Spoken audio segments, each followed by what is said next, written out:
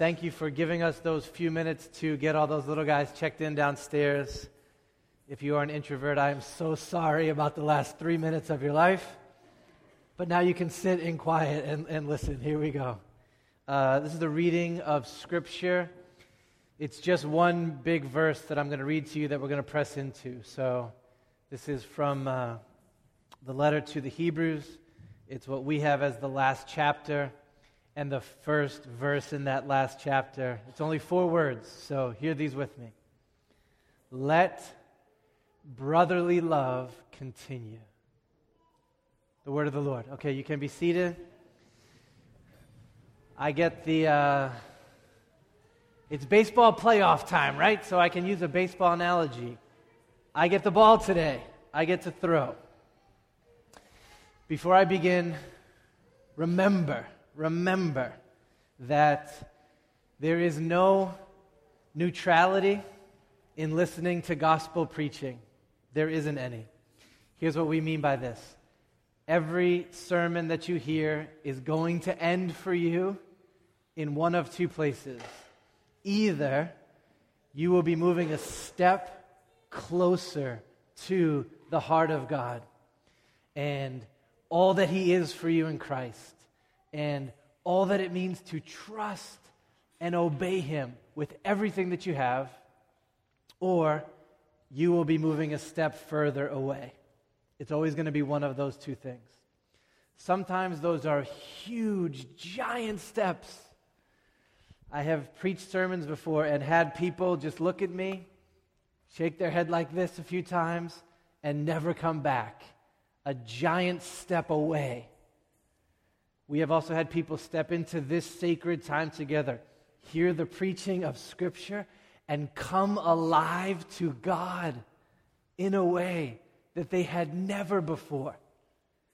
Come to see and taste and sense His love for them in a way that they have never before.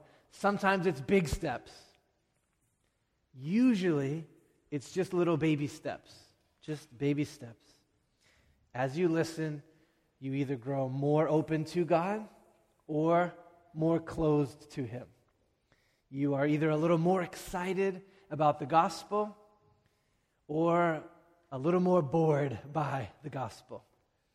You're either a little more willing to obey whatever the cost may be, or a little bit more sure that you've got a better plan for your life. It's always one or the other. And so I'm always praying for you during the week that the direction would be Godward. So just understand that with me. Gospel preaching is going to make a call on your heart.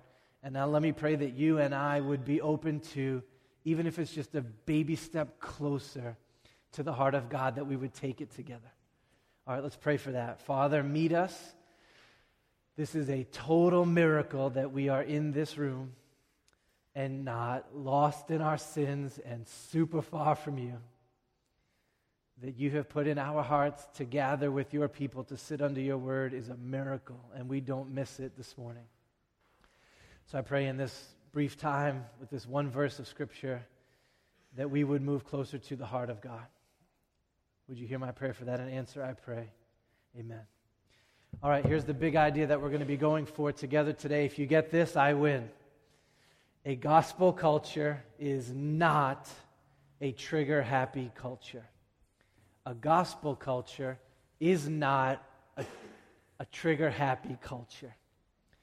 All right, story. Long time ago, a friend of mine was getting married, and I don't know why, but he decided that the start of his bachelor party was going to be a game of paintball. That was going to be the start of this. So we all had to meet up on Causeway Street. There was this paintball thing that had taken over the 2nd floor of this old brick building, and we were going to shoot at each other. I had never played paintball before. I'm a city kid, so I had actually never held a weapon like that and fired it before. This was totally brand new to me. I don't even play video games, so I had none of the skills of find the guy and shoot him. I was a novice, totally out of my league. But I love this kid. We were wicked close friends. We both grew up in Everett together. And so I was like, whatever we're doing, I'm in because I love you. So I get on the orange line, I go down to Haymarket, I walk over to the place, and I walk in, I put on all the gear for a paintball, and they give me a gun and they teach me how to use it, and I have to pick out my colors for the bullets so they would know when I was successful. And then I proceeded to have the worst 30 minutes of my life. It was horrible. Just picture 30 minutes of getting shot at from all directions. That was it. And paintballs hurt in an enclosed space. 7 or 8 times I got smacked right off the head, right off the mask. Boom. Just lifting my head. Boom. 29 minutes and 59 seconds into that, a horn sounded and the game was over. And I literally dropped the gun, took off the mask, walked out the exit doors, and I was like, I'll meet you at the place that we're having dinner. Finished. Why such a horrible experience? Why? It was no fun being in a space with a bunch of people whose primary disposition toward me was to shoot at me. Okay, news flash, in case you don't watch any cable news, and you don't scroll Twitter, and you don't have a water cooler by your place of employment. This is what our polis has become. This is how we could say it. We live in a trigger-happy polis. Do you know what I mean by the word polis or polis? That is the Greek word for city-state, or for a collection of people who are trying to live together in a society. Polis. This is where we get the word politics from, politics. And our polis, these United States of America, and our politics have become trigger-happy. Now, everybody saw a microcosm of this writ large last week with the Supreme Court confirmation process and the Kavanaugh-Ford explosion that happened. Everybody had their guns out. Everybody had their fingers on the trigger. Everybody's finger was very twitchy, just ready to shoot. I had 3 big reactions to taking this in with you. I don't know what yours were, but here are my big 3 ones. The first one was, because I'm a pastor, and my responsibility for your souls is to press gospel truth about everything, was to say, hey, there are some important justice issues that we need to deal with in the life of our church to help you know, how do I engage with something like the week that I just experienced. After the new year, we're going to spend some time doing that. We're going to preach some on the law of God, on justice, and how it is defined biblically. Among other things, we will take some time to talk about the injustice of sexual assault and the injustice of any culture that emboldens it or just winks at it or just says, boys will be boys, deal with it. We're going to preach on that. We are also going to preach on the injustice of false witness. Now, I'm not saying that that is necessarily what happened. I am saying, in general, as you experience this, you need to know, hey, what is false witness? And why are the scriptures insistent that a culture that emboldens and winks at and just says, it's going to happen with false witness is also an unjust culture? So my first reaction in my mind was to think on all of those things, and I hope that you are taking time to process some of that too. So we're going to do that with you, but that's not today, because my second big reaction was sadness at the way that Americans in this nation that God has given to us, that we live in, engage with each other. Think about it. Here was this crucial element of our political process, right? The confirmation of someone who is going to serve us for a lifetime, helping to execute justice for all in the United States. And it instantly devolved into a paintball fight That's what it became. And all anybody wanted to do was just to shoot at the other guy. And I was sad because I was like, this is not how society, civil culture, a polis, is supposed to connect with each other. Now, I'm not saying that there aren't truths worth fighting for, of course. I am saying that nobody wants to live in a culture where you can't even get half a sentence out of your mouth, boom, without having bullets come at your head. And that, unfortunately, is what American political culture is becoming. So I was saddened by that. And then, flipped the switch. My third response was excitement. And I got all excited again about this, about you guys and me giving ourselves to planting, building, growing a great church together. Here's why. Remember that Jesus said to us, "You are the light of the world," and then he said, "a city on a hill." It's one of Jesus' self-definitions for us as his people. That word city is the word polis. Somebody's listening to me. All right. It's the word polis. This means that the way that we live here together, don't miss this, the way that we live here together is supposed to be a light, a witness, a model, an invitation to all the polises of this world, including the cities of Melrose and Stoneham and Saugus, including the Commonwealth of Massachusetts, including the nation of these United States of America, of how God intends for people to live together. The church does not take her cues from American culture. We give cues to culture about how God intends for a people to live. And one of those cues is this. Here we go.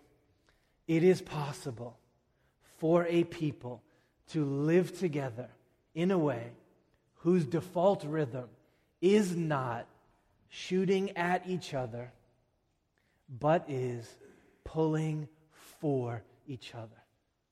We get to show the world that that kind of a community is possible. All right, let's move to the text and we'll hear that together. We finally got to the last chapter of the book of Hebrews. We've been learning through this one together since last September. Verse 1, the one that I've read to you, colors the whole final chapter. It's really an epilogue, like a PS. Don't forget to be about these things together. And the engine that drives everything else we're going to preach on from now to Advent, the center of this whole thing, is this command right here that I read to you. Let brotherly love continue. Let brotherly love continue. All right, a few things that you should feel when you hear these words. The first one is, if you're a Bible reader, you should feel deja vu when you see this. This is one of the commands to God's people, almost in this exact language that comes over and over and over again. Romans 12:10, 1 Thessalonians 4:9, 1 Peter 1:22 and 3:8, 2 Peter 1:7, 1 John 3:10, 4:7, 4:20, and 4:21. If you searched all of those scriptures, do you know what you would read in your Bible? Basically this right here. Let brotherly love define you. In other words, this is not an incidental command. This is central to what it means to be God's people. Love. The second thing you should feel is the beauty of this command, brotherly love. Okay, everybody has heard this word before because it is the word Philadelphia. Philadelphia, the love of the brothers, the love of the family. It is a familiar love. It is the love of being close to someone and being for them. You know the love that Jamie Kirtland has for her dog? Have you seen this on Instagram? That familiar love. You know the love that Jay had for his SUNY Albany hoodie? You remember this thing? 5 years this couple was in the life of our church, and every single time it dropped below 50 degrees, The kid had the same SUNY Albany hoodie on, the same one. He just loved that thing. This is the love that Josh has for old hats. This is the love that you will sense in this church, that people who just have an affection for something, that is this kind of love. And not just a familiar love, familiar, right? That word family, familiar love. But also, this is a forness. Philadelphia means pulling for, rooting for, being for someone as if they were family with you. All right, I don't know how to talk about this with you without talking about who? My brother, right? There's like no other way for me to help you to feel this so that it might define this. I got one brother, he's 15 months younger than me, 2 inches taller than me, and his vertical leap was like 20 inches higher than mine. He played college basketball, and I was out there for one of his games, and he took a charge and got his chin ripped open, just like, boom, ripped open. So they just like Band-Aided it up for the rest of the game. But then after the game, he needed to get stitches from the team doctor. And someone came running out to get me in the stadium, and it was so cute because we were like 21 and 20, and they said, "Hey, your brother's getting stitches. He was wondering if you could come and be with him." See, all the moms go, "Ah." That is familiarity, right? His mom was in another state, so when he needed someone to be near him, who did he ask that could come and be there? Because he knew I would be there and I would be for him. It's actually a fun story how he got his scholarship to this school. He was 6'2" in high school, and so no one recruited him. Then he was 6'5" by the time he started his freshman year of college in a D3 school, and he was the best player in this whole conference as a freshman. And so the coach at the college I was going to, which was Division I, was building the program and needed to connect with some players. And so his coach sent him his tapes, but then my buddy was the reporter for the school, and so he would interview the coach after the games.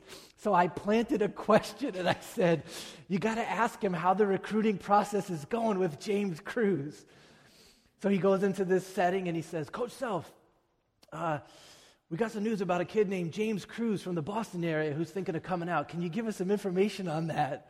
And planted the seed with him so that it connected to the tape that he got, so that interest began to grow in him. And obviously he had to show up in red shirt and dominate in practice and get on the team. But do you feel what happened right there? I wasn't hyping any old kid who wanted to come to the school, but my brother, I was planting information for him, because I was for him. That's the kind of love that we are supposed to have for each other. Familiarity, forness. I'm not shooting at you. I want you to succeed. Let brotherly love. Okay, and then the last thing is this. This is hard. This is hard. By that I mean it is unnatural. What we experienced in the Kavanaugh Ford thing, totally natural. We are all born with hearts that are proud and want to win and shoot the next person. That was easy to get on Twitter and drop bombs. Picking sides and firing bullets comes easy to the sinful human heart. This does not come easy. It does not come naturally. We are not built for this. Philadelphia does not flow downhill. This is work. This is why he has to say, what's the other big word up there? Let brotherly love continue. Continue. Why does he have to say continue? Because we are always in danger of stopping, of giving up, of moving from being for each other to shooting at each other. All right, so this word continue raises a massive question for us. Let's say that we were going to work together at obeying this and build a gospel culture of brotherly love in our church. Where do we get the resources to make this a reality? How do we do this? The answer is that our love for each other can only spring from an apprehension of God's love for us. That is the only spring that this can actually happen. Here's how we say it to you all the time. Gospel doctrine creates gospel culture. Gospel doctrine creates gospel culture. Zeroing in on all that God is for us in Christ changes the way that we relate together. Remember, our life together is never, so go do this first. Never. It is always, so go believe this first. And the difference between that is the difference between one universe and another. We talked about this at the 101 class on Wednesday night. It was so awesome. We just said, hey, what does it mean to be a Christian? And the immediate answer that we all tend to is to go, it means you got to do some things and not do some other things. That's what a Christian is. So where's the code that I have to keep? Where's like the checkbox, the wonder list that I have to work down? And when I've worked through the list, now I know I'm a Christian. What religious ceremony do I have to perform? Just tell me what I have to do. And the answer is, that's not what a Christian is. The real work has already been done for us in Christ, and receiving it, believing it, is where we begin. And then everything else flows from there. It's the same thing with this. It is getting hold of the gospel doctrine, that will issue a change in your heart and make us look unlike Trigger Happy America, make us look completely different. So this may be a counterintuitive way to end the sermon, but instead of telling you, so go love each other better than you're doing, and here's my 6 tips for doing that, what I'm going to do now is I'm going to press on you the love of God for you in Christ. And if that thing takes a hold of your heart, you will naturally begin to say, of course I will be disposed with brotherly love toward my sisters and my brothers in this church. All right, there's 1,000 places we could do this in Scripture. See the love of God on display. Let's just model this for ourselves in John 3:16. Simple. Here it is. For God so loved the world that he gave his only begotten Son, that whoever believes in him will not perish, but have eternal life. Okay, let's just do the words. God. Whether you believe in him yet or not, whether you are there yet or not, this is the true and living God. This is the God who has given you every breath that you have ever taken, including like the first 5 or 6 in the hospital room when you were sucking for life, and the one that you just took now. It's God who has given you that breath. This is the God who spoke the universe into existence out of nothing. This is the God who thought up in his brilliance every color and texture and scent and sound that exists and has given you the capacity to enjoy them. This is the God who infused in this universe the ability for sunsets to happen and for you to see them, and for dogs to exist and for you to touch them, and for chili to exist and for you to taste it, and for Bruno Mars to exist and for you to hear him. This is the God who is holy beyond all reckoning, whose perfectly just moral law is the standard by which you and I and all of us will be judged. This is the God who abounds in mercy and steadfast love, holding on to that love 1,000 generations downstream for those who love him.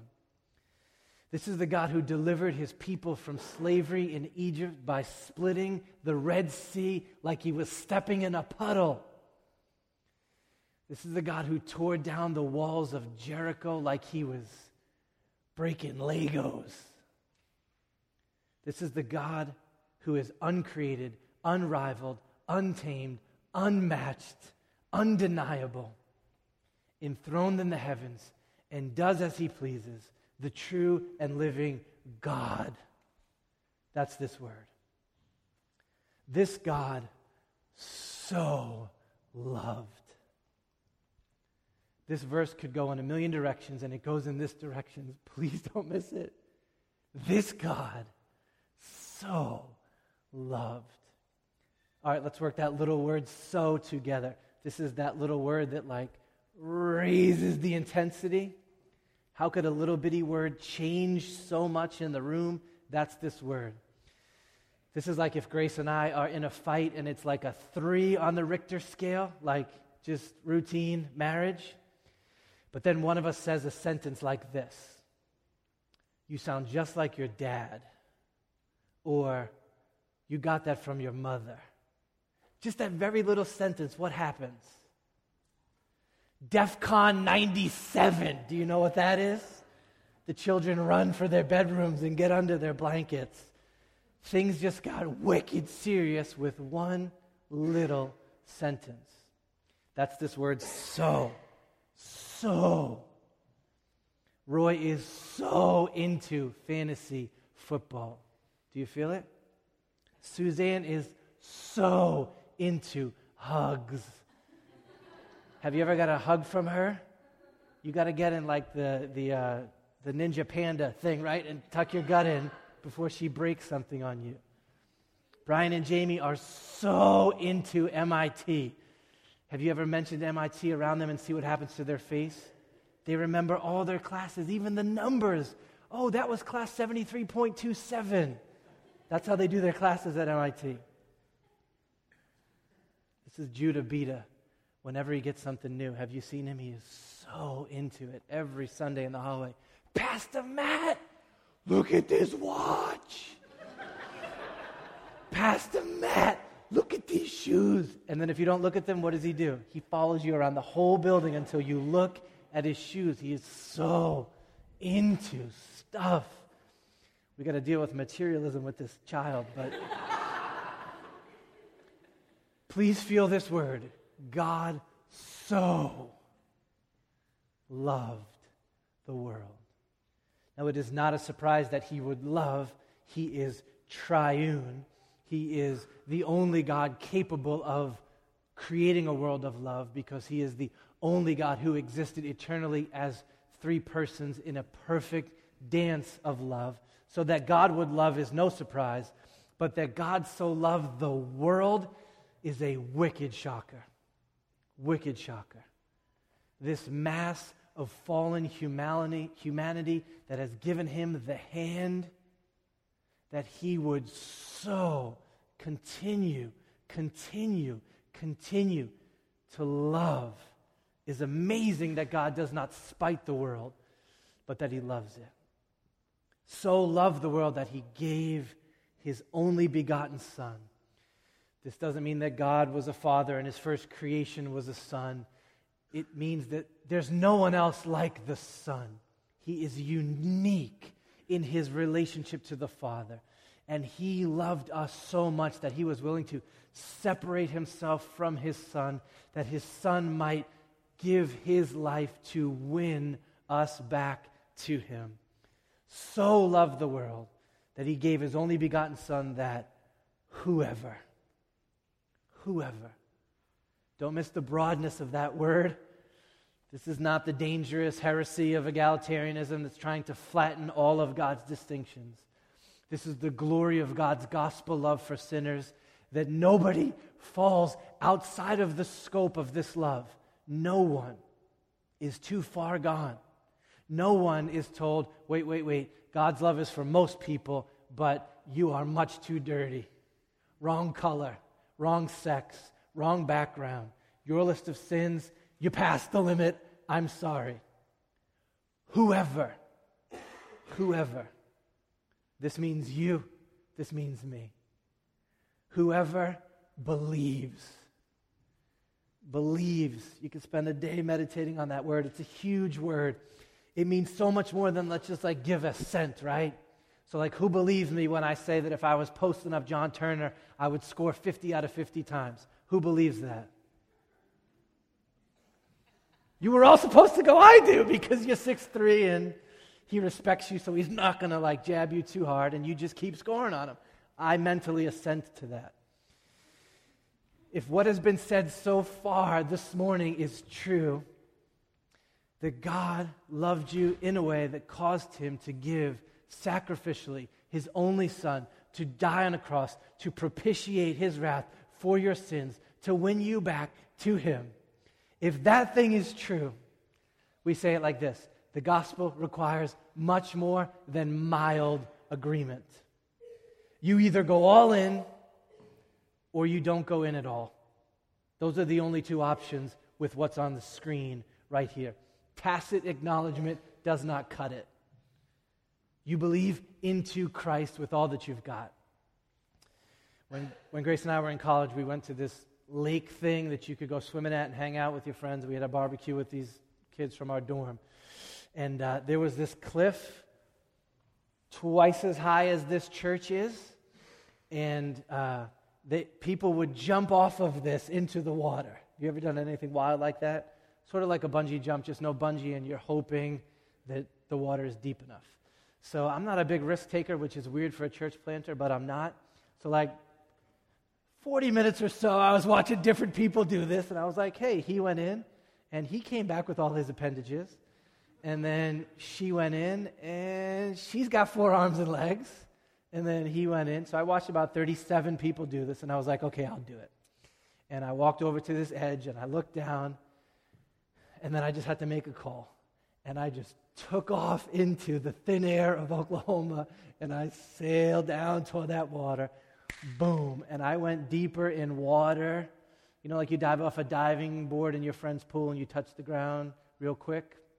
This was way down. And then swam back up to the surface.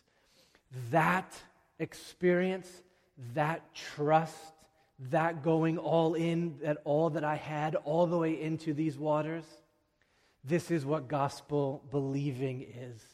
It is saying, no holds. I'm going all the way in. I'm going to believe that this is true for me, and I'm going to trust my life to it. Believes in him is actually believes into him. Gospel belief destroys aloofness. It destroys arm's distance. We bind ourselves to all that God is for us in Christ, all the way down. That's what matters to God. What matters to God is not how you stack up in comparison to other sinners. Doesn't matter. It is not how good you are or how bad you are. What matters is, are you in Christ or not? That's what matters to God. And I love that because it means everything has been simplified for everyone. But it doesn't mean that you cannot remain cool and guarded and agnostic. If God so loved you that he gave his only son, that you believing in him would change everything, then believing is what we are called to do. And this is of such import that the broadness of this text gets very narrow at the end, and he says, will not perish, but will have eternal life. Why did I start this sermon by saying to you, at the end of my half hour, you're either going to move closer or further away from God, because those are the only directions that exist, either toward or away from life. This is the gospel. God is pulling for, has done everything he could for sinners to be saved. That's the gospel. And it is also the ground of the brotherly love that the Spirit is calling you to live out with me. It is no surprise that John, who gave us those words, gives us these words later in his letter. Check it out. Beloved, if God so loved us, we ought to love one another. Can you feel gospel centrality in this command? God so loved us. That's what your pastor just yelled at you about for 10 minutes. That gospel doctrine becomes gospel culture. We ought to love one another. It blows my mind how many churches call for love but have stripped the gospel of all its orthodoxy. Leaves its people out there saying, I got to drum up love from some place of my own. We would never do that to you. You ought to love everyone in this room with a familial love because first you have been loved by God the way John 3:16 declares it. If this gospel is true, then we can do this together. We can let brotherly love continue. This is kind of the most no-duh command in the scriptures, right? If God is for us the way He is, of course, we're going to be for each other, of course. If God is pulling for us in Christ, how can we shoot at one another? All right, let's land the plane. How are we doing with this? When you see this verse, do you go, 7 Mile Road feels like that? Or do you go, 7 Mile Road feels like what I experienced last week? Is walking into this community like walking into a paintball battle on the second floor of Causeway Street and you're just immediately getting shot at? You leave worn down. You don't even really want to come back. Or are we for each other all the way down? Let's let that brotherly love continue. I would love for you to think of ways that can be evidenced. I had one awesome way this week. I called McCann. He was like, yo, I can't talk. I'm on my way to the Red Sox game. I'm going with Paul. I was like, what? He was like, yeah. A client at work gave me 2 tickets, and I came home, and I was like, Laura, you want to go to the Red Sox game? They're playing the Yankees. And Laura's heart, it's amazing, is so filled with brotherly love, and she so knows that Paul is still possessed with the New York Yankees demon. We're trying to work that thing out of him. That she says to Matt, hey, why don't you take Paul with you? You feel that? That's a stupid, silly little example of brotherly love. Pulling for someone else's joy and not for their own. Not saying, let's go, and I'm going to text Paul and show him the scoreboard at the end of the game. But how about if I give up my ticket so that my brother, who I know would love hitting a Red Sox-Yankees playoff game, can have a great night tonight?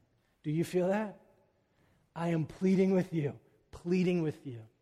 to build that kind of culture with us in the life of this church. That everybody that cycles through here or sticks with us for 20 years would say, I did not experience getting shot at. I experienced being rooted for, pulled for, cared for, loved. Let brotherly love continue. All right, let's pray for that together. Father, I pray that we would be a city on a hill, that sacrificial love, when we don't feel like it, would define 7 Mile Road. That brotherly love would continue and continue and continue and continue. Forgive us for our bullet shooting. Forgive us for our snarkiness with each other. Please forgive us. And I pray that you would light up Melrose and these cities and this state because of the way that 7 Mile Road lives together. Would you hear my prayer for that and answer? I pray, amen. All right, thanks for listening to that. Let it stir up in your heart. We're going to move now from the